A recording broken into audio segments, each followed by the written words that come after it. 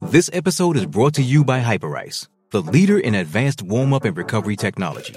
They have tons of innovative products, like Venom-heated wearables to help soothe sore back muscles, Normatec compression boots to speed up recovery and increase circulation, and Hypervolt massage guns to improve mobility. Loved by athletes like Naomi Osaka and Erling Haaland. Try them yourself. Get 10% off your order with the code MOVE at Hyperice.com. Survivor 46 is here, and so is On Fire, the only official Survivor podcast, and we have a twist this season.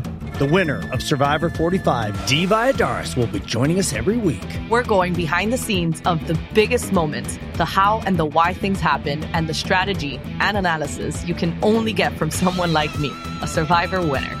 Listen to On Fire, the official Survivor podcast, wherever you get your podcasts.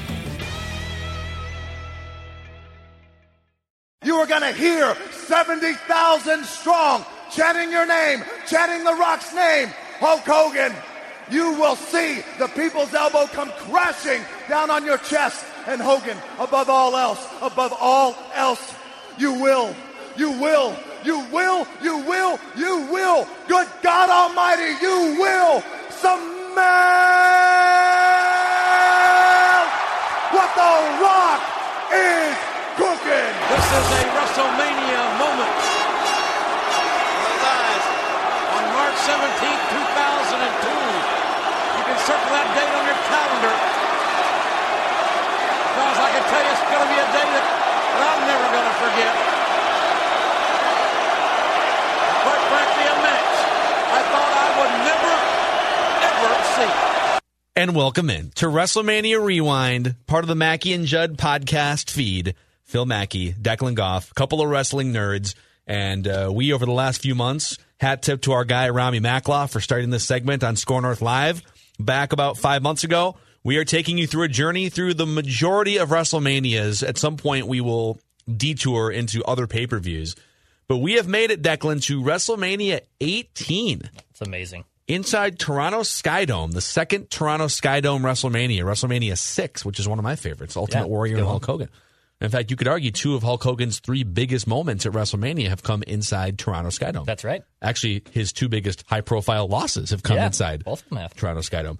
March 17, 2002, as good old JR said, St. Patty's Day, one of the earlier, if not the earliest WrestleManias ever. Usually it's the last week in March or early in April. 68,000 fans, and there's so much to get into on this one, including the fact that this was the last WWF-branded WrestleMania until they went into the WWE branding because they were sued by the World Wildlife Foundation, which is hilarious. This is also the last WrestleMania before the brand split, when they eventually went SmackDown and Raw as separate brands. But in the setup here, before we get to some of the matches and the iconic showdown between The Rock and Hulk Hogan, NWO Hulk Hogan, I'm going to read you through some of the lead-up and the build-up. The main event was Triple H versus Chris Jericho, with Stephanie McMahon having left, well, actually it was Triple H who left Stephanie in the storyline, and then Stephanie shacked up with Chris Jericho, which is hilarious. And you and I were both talking off microphone. We were very fond of Stephanie McMahon. I love me some Steph McMahon. I believe her moniker was "The Bitch is Back," and I'm a big fan of Miss McMahon. Would you let Stephanie McMahon put you in a sharpshooter or a rear naked chokehold? 100%. No problem with that. No problem with that. Yeah, I had a crush on her in the early 2000s for sure. Oh, everyone did. So Triple H tore his quad on May 21st, 2001. That's right. And this was terrible timing for a number of different reasons, not the least of which was the Invasion storyline was about to really throttle down, and one of the top stars in the WWF at the time, Triple H, was going to be out for 8 months with this quad injury. He tore it on Monday Night Raw and then actually finished the match. It was a tag match with Stone Cold against, I think, Kurt Angle and Chris Jericho. And he even let, with a fully torn quad off the bone, he let Chris Jericho put him in the walls of Jericho in the match. Just excruciating pain. Oh. And some doctors told him, and surgeons, that he would potentially never wrestle again and that like walking again would be the goal for him. So he was out for the rest of 2001, and he was a heel at the time. He comes back in January of 2001 at Madison Square Garden and cuts a great promo and then kicks Kurt Angle's ass up and down.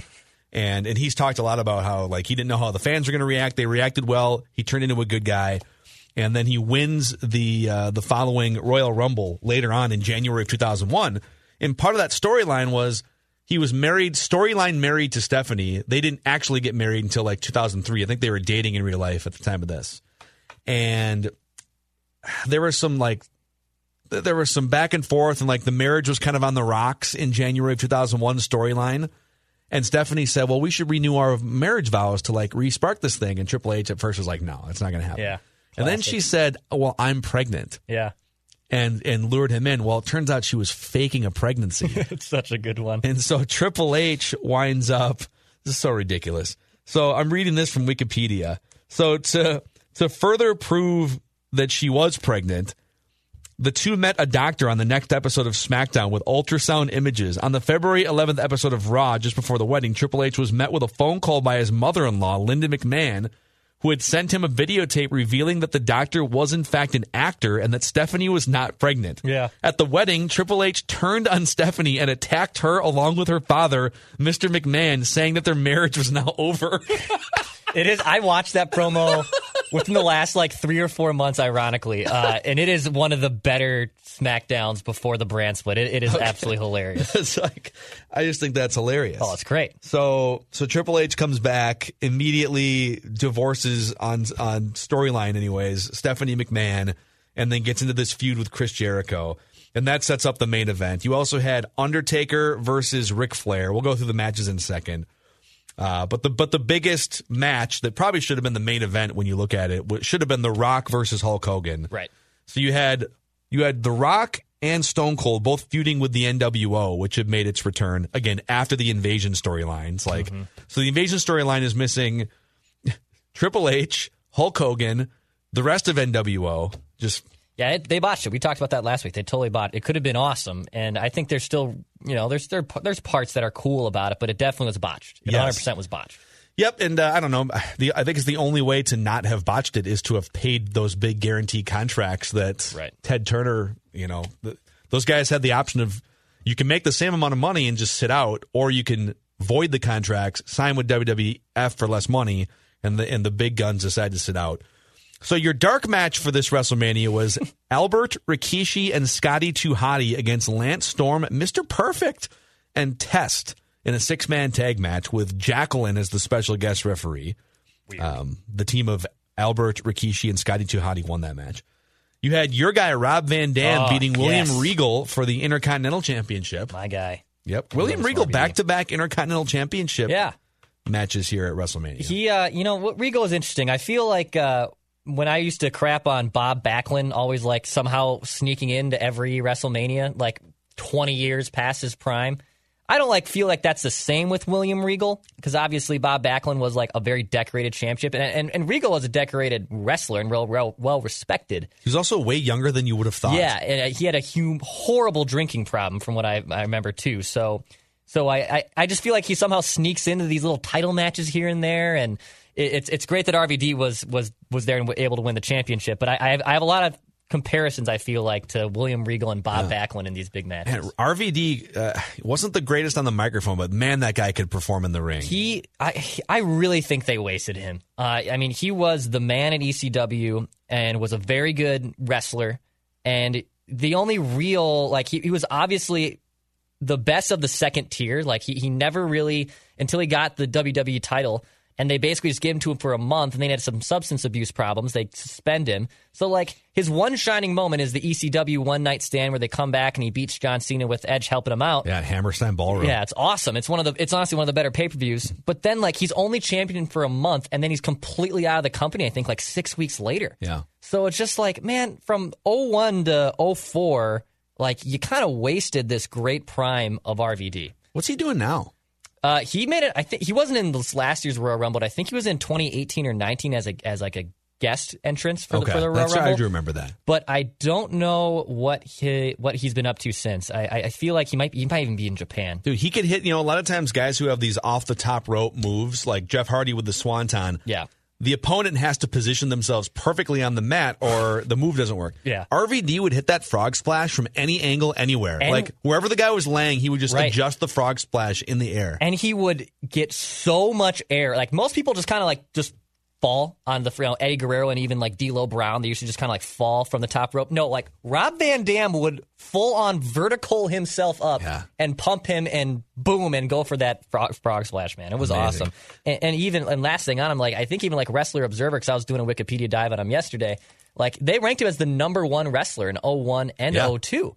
So like, and that's was considering everything. That was him in ECW, not really in WWF towards the end of 2001 after the Invasion storyline. So I really think they wasted him because he was a humongous fan favorite. You're right that he couldn't cut a promo to save his life, and I know he liked to smoke a little bit of grass on the side. He did, but I do think in general he's remembered as a fan favorite. But I think you personally wasted him. You also had Diamond Dallas Page against Christian for the European Championship. Maven, who was the winner of Tough Enough, he beat. Let's see here. Well, he wrestled Goldust and then for the Hardcore Championship, and then Spike Dudley came in and won it, and then it just became a theme throughout the show. Right. And Christian won it eventually. Molly Holly won it, and it spiraled. Kurt Angle defeating Kane in a singles match. The Undertaker, the American Badass Undertaker, beating Ric Flair. Edge over Booker T. Stone Cold over Scott Hall. Billy and Chuck. Oh my Forgot God. about Billy and Chuck. Oh my God. Retaining their tag championships against the Acolyte Protection Agency, the Dudley Boys, and the Hardy Boys. The Rock over Hulk Hogan. Jazz over Lita and Trish Stratus for the Women's Championship. And then Triple H over Chris Jericho for the WWF Undisputed World Heavyweight Championship. What was your favorite part about WrestleMania 18? My favorite part is now like all the guys who I started being obsessed with are now in the swing. So like my second swing into wrestling was around 2004. So we're coming up right around that time was when I had my second win with WWE. So actually I remember it vividly because I just happened to like, you know what, I'm going to get back into wrestling. And it was right after JBL won the title. So like he won it at Great American Bash on Sunday. And then I just thrusted myself back into wrestling, not knowing anything what was going on. In fact, I didn't know JBL was Bradshaw for like 2 weeks. It took a while. That took me a minute too. You know, yeah. Like I was like, oh, I'm used to like Texas Bradshaw. Wait, no, he's like Broadway. He blonde? Yeah, he's blonde. He's got short hair, and he's on Wall Street. Like, what the hell? This is the same Bradshaw. So like that's when I first got back in. But I after getting it back in, I used to like. For Christmas and my birthday, I would ask for these old DVDs like 2002 SummerSlam and 2003 Survivor Series just to get like caught up on what happened beforehand. And yeah, just with this WrestleMania, you had all the guys coming in. So like I loved the Hardy Boys. I loved RVD. Booker T was one of my favorite guys in WCW too. So you basically had all the guys who I was obsessed with from like ages 12 to 14 when I got back into wrestling and was probably at my peak interest in wrestling because I understood it more. So that was honestly my favorite part was just all the guys who I gravitated towards were essentially involved in this WrestleMania. Yeah, well, my favorite part was Hogan and The Rock and everything about it, and we'll dive into some of that. But just for some context, so you know, I grew up the first WrestleMania that I watched live on pay-per-view as a kid when my mom ordered it for me was the Macho Man Ric Flair / I think Hogan Sid Justice WrestleMania 8. But I remember becoming a fan in like the late 80s and watching all throughout like the WrestleMania 5, 6, 7, that whole period. Like WrestleMania 6 is one as a kid that I used to get that video all the time and watch Hogan and the Warrior. And then Attitude Era for me, like I was kind of out a little bit in like 95, 96. And for me, I would have been 10, 11 years old. And then I got back in for the Attitude Era in late 1997. I remember starting to watch again like late summer, early fall, right into the first Hell in a Cell match, and then I was hooked. It was like, whoa, they're doing like Hell in a Cell, and they did a Buried Alive match earlier this year. What is this ring on fire? Like what the hell? This is crazy. Yeah. Who's this Mankind guy? And Stone Cold hooked me in, and then The Rock hooked me in. So I was a hardcore weekly viewer, never missed anything from like 1997 up until probably mid-2000. I watched for sure WrestleMania 2000, and then 2000, like I was now I'm in high school and I'm getting my driver's license and I'm like hanging out with friends and meeting a girl once in a while and playing sports. So I did watch sporadically throughout 2000, and I remember WrestleMania 17 in 2001 was the last WrestleMania that I had ordered on pay-per-view, or that I think that was it. So I didn't see WrestleMania 18, 19, 20 or 21. I got back in again for WrestleMania 22 when I was in college with a bunch of college friends. Sure. So that's kind of the concept. So for me, going back and watching this is the first time I've ever seen this WrestleMania front to back. Oh, wow. Okay. I've seen clips of like some of the matches, but I've never watched this WrestleMania from front to back. And The Rock and Hulk Hogan is legitimately one of the coolest atmospheres, crowd reactions, the tension, just everything about the build up to this match was incredible. And then the actual like way that they played out the match too was great. All these little false finishes and teases, and there's more to come with this.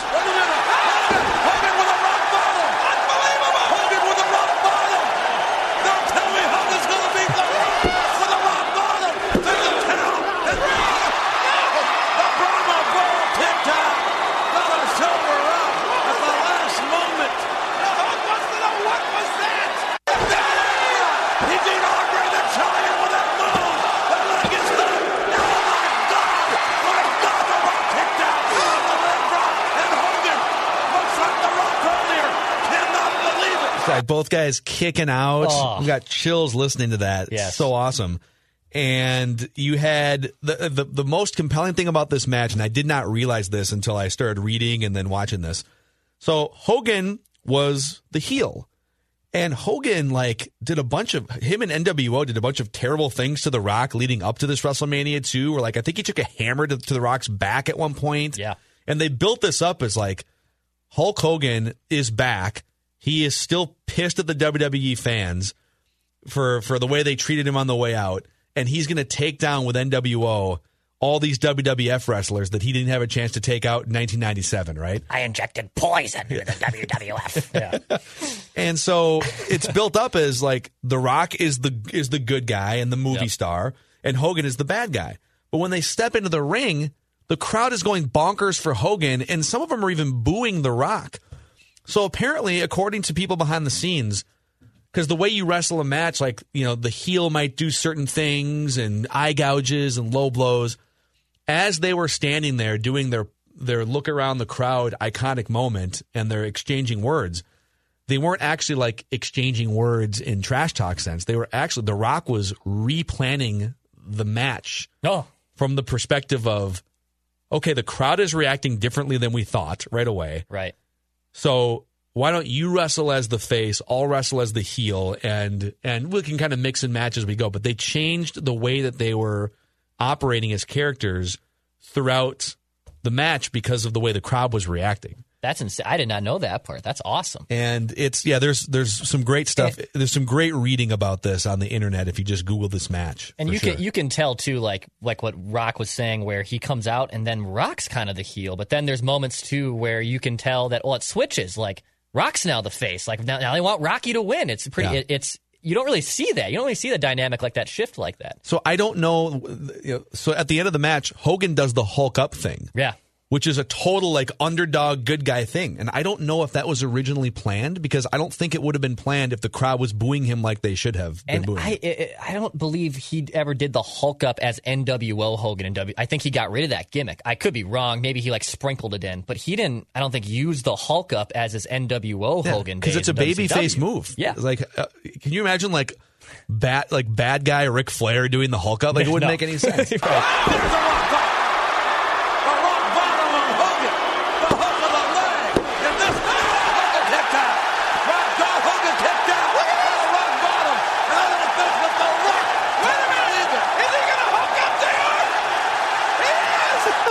And the crowd's going crazy. Have you ever heard a crowd go that bonkers throughout the course of a match? No, and especially ridiculous. Especially going back and forth. Maybe Taker and Michaels, but those were also two faces. Even though Michaels was the challenger, he was still revered and loved as almost as much as Taker was. So you didn't really have the dynamic of that. So I think that crowd pop that you hear is just live, and I bet it's awesome. I wish I could have been there. Oh my God! So.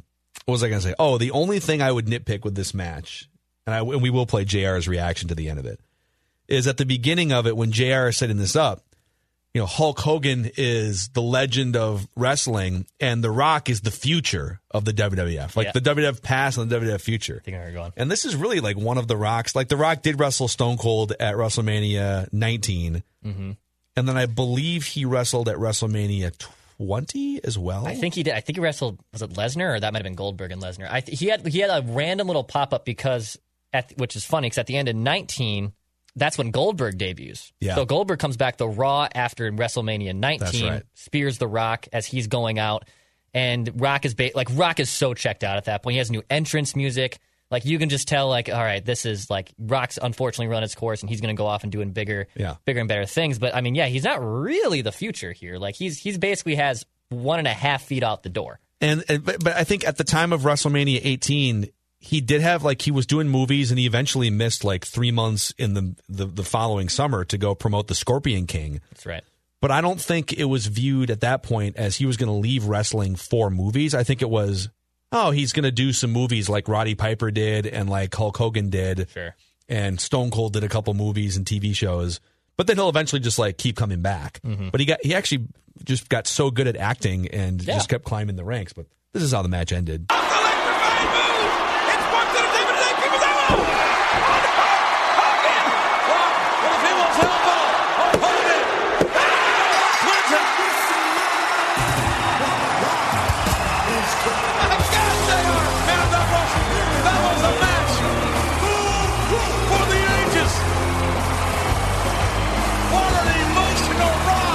And then, of course, NWO comes out, Scott Hall and Kevin Nash, because Hogan, before the match, told them, hey, I want to handle this by myself. Right. So those guys come out, and they start to kick Hogan's ass. The Rock comes back, they fight him off together, and then they do like 5 minutes of Hogan poses in the ring. So it is legitimately one of the coolest WrestleMania moments of all time, if not maybe the coolest up to this point. Up to this point, I think it is. Like, I have goosebumps right now. I think it's definitely right on up there. Like, outside of, I think, maybe 98 main event. Like, I'm trying to think of other iconic, like, goosebumpy popping moments like that. And I don't really know if there is. I think it is probably the coolest moment up to this point. There's some on the horizon. Like, you mentioned Shawn Michaels. I mean, Shawn Michaels is involved in a few of them. Shawn Michaels Taker. Shawn Michaels Ric Flair is like the all-time. Right. There's no way I'm not going to well up when we play some of those audio clips of Ric Flair, like, crying and, like, kick me again. Do it. So good. So, I don't know. I think the only regret is that The Rock never really fulfilled the rest of his wrestling career. Because all these guys have 15, 20 years of history and a couple different character turns. And Stone Cold and The Rock were just like flashes for 4 or 5 years. Now, Stone Cold had been wrestling for 10 years prior to his big boom in WCW and some of the territories and ECW. And then he hits this character gold in 1996, 97. But The Rock and Stone Cold, for as amazing as they are at the top of the wrestling pecking order, their career and popularity in their, it was like 1997 through 2002, and that was, I guess, 2003, and that was kind of it. The Rock came back for a year or two, but that was it. It's interesting if you, like, pulled a fan who was, like, born, like, someone who was born in late 90s or early 2000s who would only know the Attitude Era if they obviously went back with WWE Network and rewatched it. Because, like, I think the peak of Stone Cold and The Rock is better than, like, the longevity careers of John Cena, of Triple H, of Batista, of those guys. Like, those guys' peak was better than John Cena winning 17 titles in a 13-year span. Yeah, John Cena became stale very quickly. Very quickly. I remember John Cena started to become stale in, like, 2007, and then had a couple character twists in there, but mostly was just the guy wearing jorts for 10 years, cutting the same lines and giving the same sort of kid-friendly bubblegum type promos. Yeah. But when he really wanted to cut, like, that dude can cut a promo. Yes. But it just kind of became this, I don't know, caricature of itself. Yeah. So I cannot put John Cena on the same level as Stone Cold or The Rock. I agree. I think, they morphed him out of basically the wankster role, and by the time he got his first title, like, it just kind of, they even turned on him. I think by the next year there was starting to be boo birds, and he had a couple pops when he had his injury. He comes back at the Royal Rumble. Like, that's probably one of even his pinnacle of his career when he comes back to that Royal Rumble and wins it at Madison Square Garden.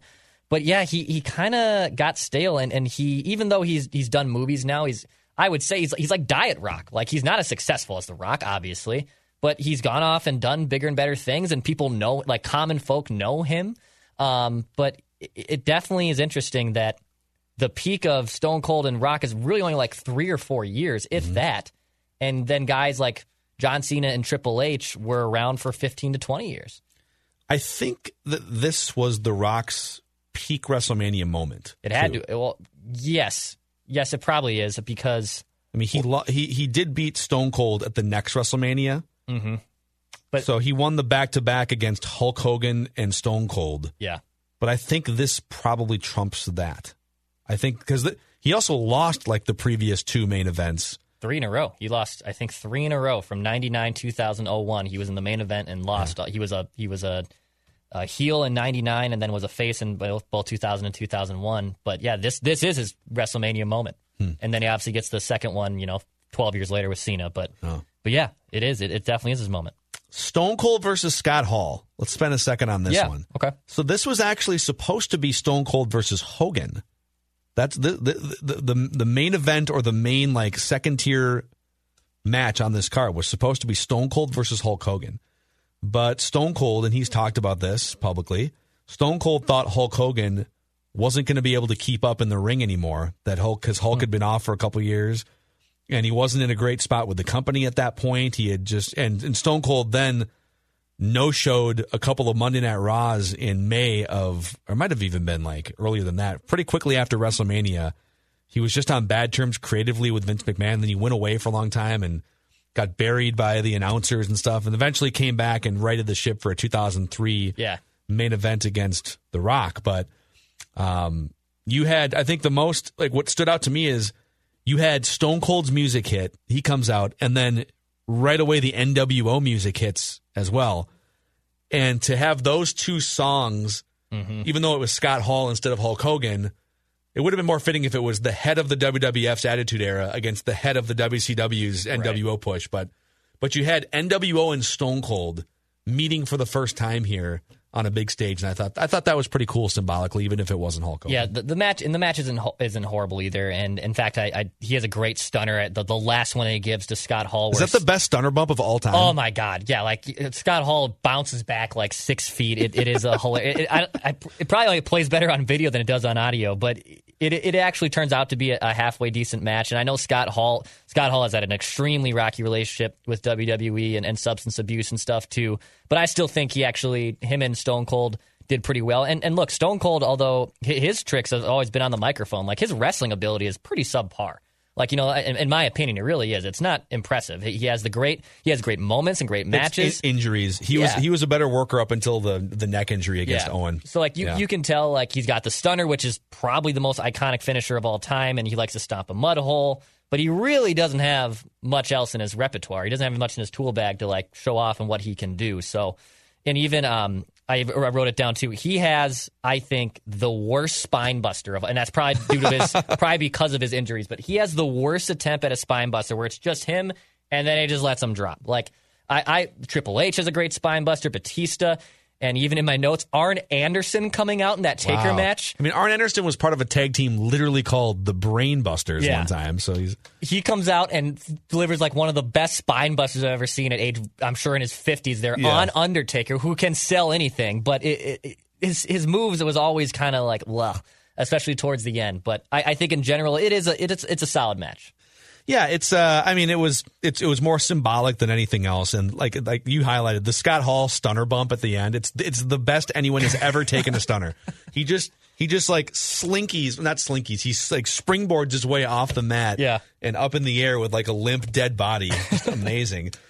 Flair versus Undertaker. If this match, and they did have a feud in the early '90s when Flair's first run in the WWF, so they did have that feud. But both guys get busted open. It wouldn't be a classic Flair match if there wasn't just blood flowing into his blonde locks. Yeah. But it just kind of like Flair was so limited by this point. And eventually he gets a little bit of a rejuvenation with Evolution. But, it's amazing to think that as limited as he was in this match, he's basically only giving you punches and chops, and that's it. And that's his offense for 15 minutes. Just punches, chops, and woo! Yeah.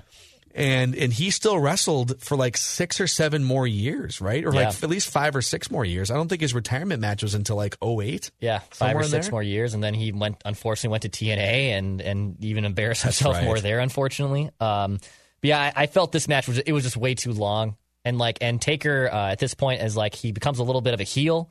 I know he wins the title like a next month, I believe, at Judgment Day. So he has a title reign that comes up, but I thought in general the match, 18:47 according to Wikipedia, like way too long. Like you can make this 10, 12 minutes, but it just dragged on. It just wasn't necessary. Yeah.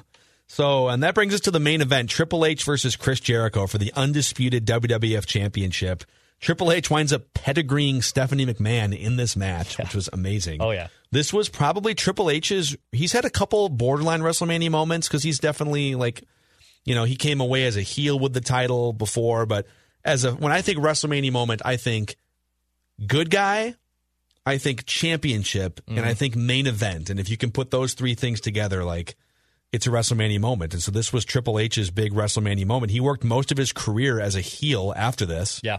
And still mostly works as a heel whenever he comes back. Yeah. But where for you, this is my question off this match, Jericho versus Triple H, two legends, right? Yeah. Where, if you take wrestlers from 1990 going forward, so I'm actually going to take Ric Flair off the board because he was great in the 80s. So let's take 1990 going forward, so the peak of Hulkamania going forward. Where do Triple H and Chris Jericho rank for you on the pecking order of superstars? I'll give you some names to think about. Yeah. Give me some. I need some names here. So Stone Cold. Yeah. The Rock, obviously. Shawn Michaels. John Cena. I'm going to put Macho Man in there. Go for it. Macho Man. Triple H. I'll put Bret Hart. Ooh, Bret Hart. He's in the discussion for sure. Triple H, Jericho, Undertaker. Yep, we got to get Taker in there. Triple H. Ooh, this is tough. I love, Jericho, you can make a case, can cut the best promo of all these guys. I agree. He is. The Rock is. The Rock's there. Jericho cuts a better promo than Stone Cold. Yeah, he definitely does. Jericho's unbelievable and plays the heel so damn well. He loves being the heel. In fact, when he makes a WWF debut, that's one of the best debuts of all time when he comes. I'll put Y2J. Edge, Lesnar, in here. Edge, Lesnar. Man. I guess Goldberg has to be part of this discussion. Yeah, unfortunately, he's probably not. I would probably go with Triple H. Triple H is above Jericho for me. I think by a lot. Okay. I think Jericho, although the first undisputed champion, as he loves to say, I don't really know if he gets the respect that the majority of these guys get. I think Chris Jericho is, when compared to all these other guys, he's sort of there's sort of a Torrey Hunter quality. He's there you go. Hall of very good. Yep. Hall of longevity and moments of greatness. Yeah, I think if in the moments when he was wrestling and when he was undisputed champion and whatnot, I think we probably took it for granted a little bit. So then when you zoom back out, in 2020 and you look at, you kind of look at the run he had there, it was pretty damn successful. He won the King of the Ring, first undisputed champion. He's actually a couple other title reigns too. Kurt Angle's in this discussion, but I think for Chris Jericho, he is the king of being able to reinvent his character every 5 to 7 years. That is probably, of all these guys, he did that the best. It's not even close. If you're looking at reinventing himself, from Y2J into the code breaker, weird guy, cuts all of his hair off. He's a rocker at one point, and now in the list the god dang list. I love the list. And now in TNA, Les Champions, he definitely, if in terms of the pecking order of who was able to reinvent themselves for the better, he's number one. I really don't know if anyone else reinvented themselves better than him. HBK maybe, but HBK just had a horrible back injury and was able to still be good, but he wasn't the same wrestler. But he was mostly the same Heartbreak Kid. He was called the Heartbreak Kid into his 40s, so he was still that. Where Jericho, Y2J is just one of the many monikers of his. I think it's probably the most iconic, but it's one of many. I would say at the bottom of the list of reinvention, Randy Orton. Oh God, I can't stand Randy Orton. And John Cena. Yeah.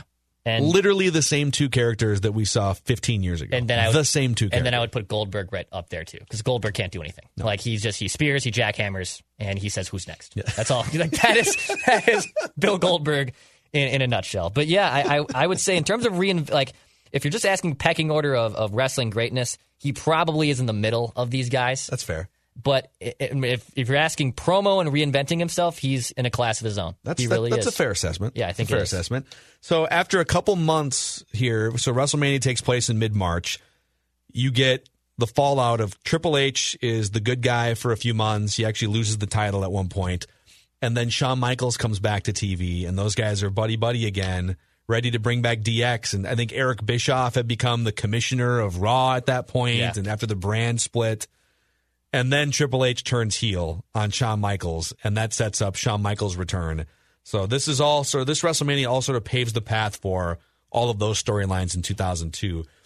Fun facts from listener Mike. He just sent this in here, and I'm just going to read chunks of this. I have not read this yet. So because of a lack of competition, the poor post 9/11 and a bungled WCW ECW invasion angle, the WWF's business was down in 2002 for the first time in a long time, really. Mm-hmm.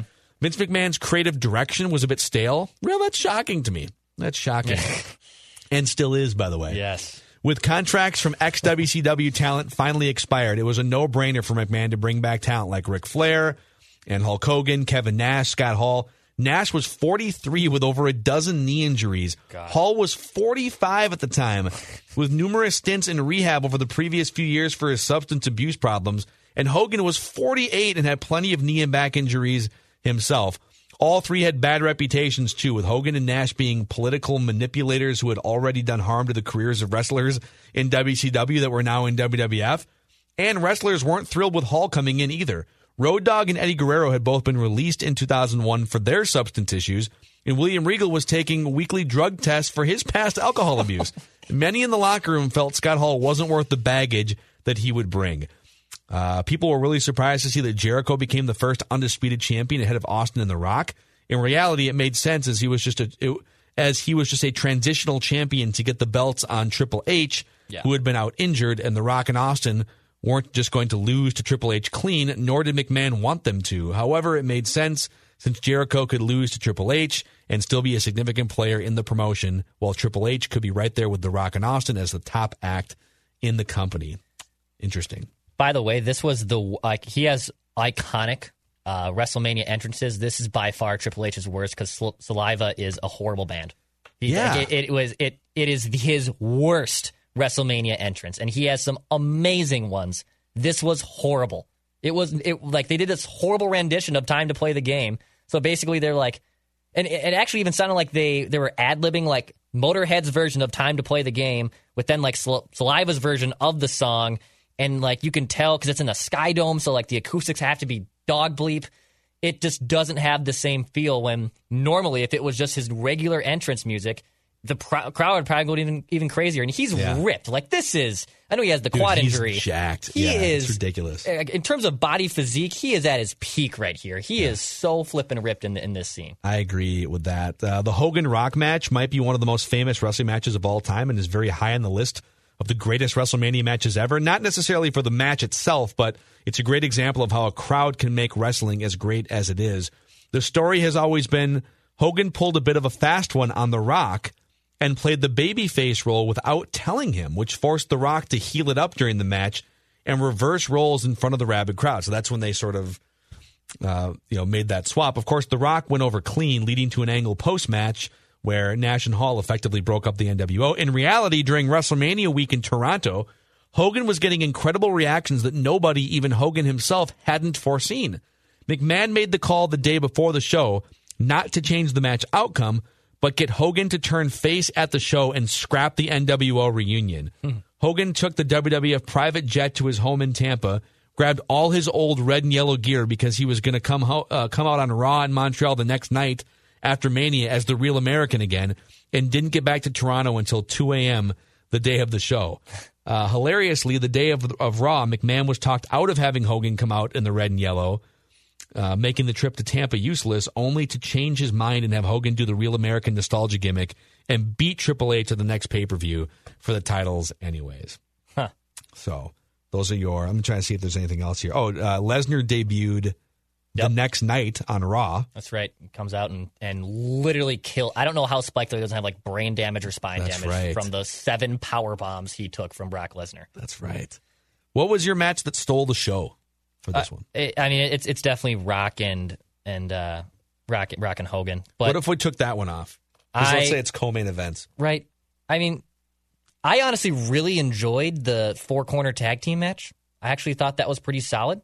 I did too. It was actually a really solid match. I kind of forgot how absolutely absurd the Billy and Chuck angle was by WWF. Think about, that tag match. So Billy and Chuck was like a boy band tag team, which is kind of funny. Yes.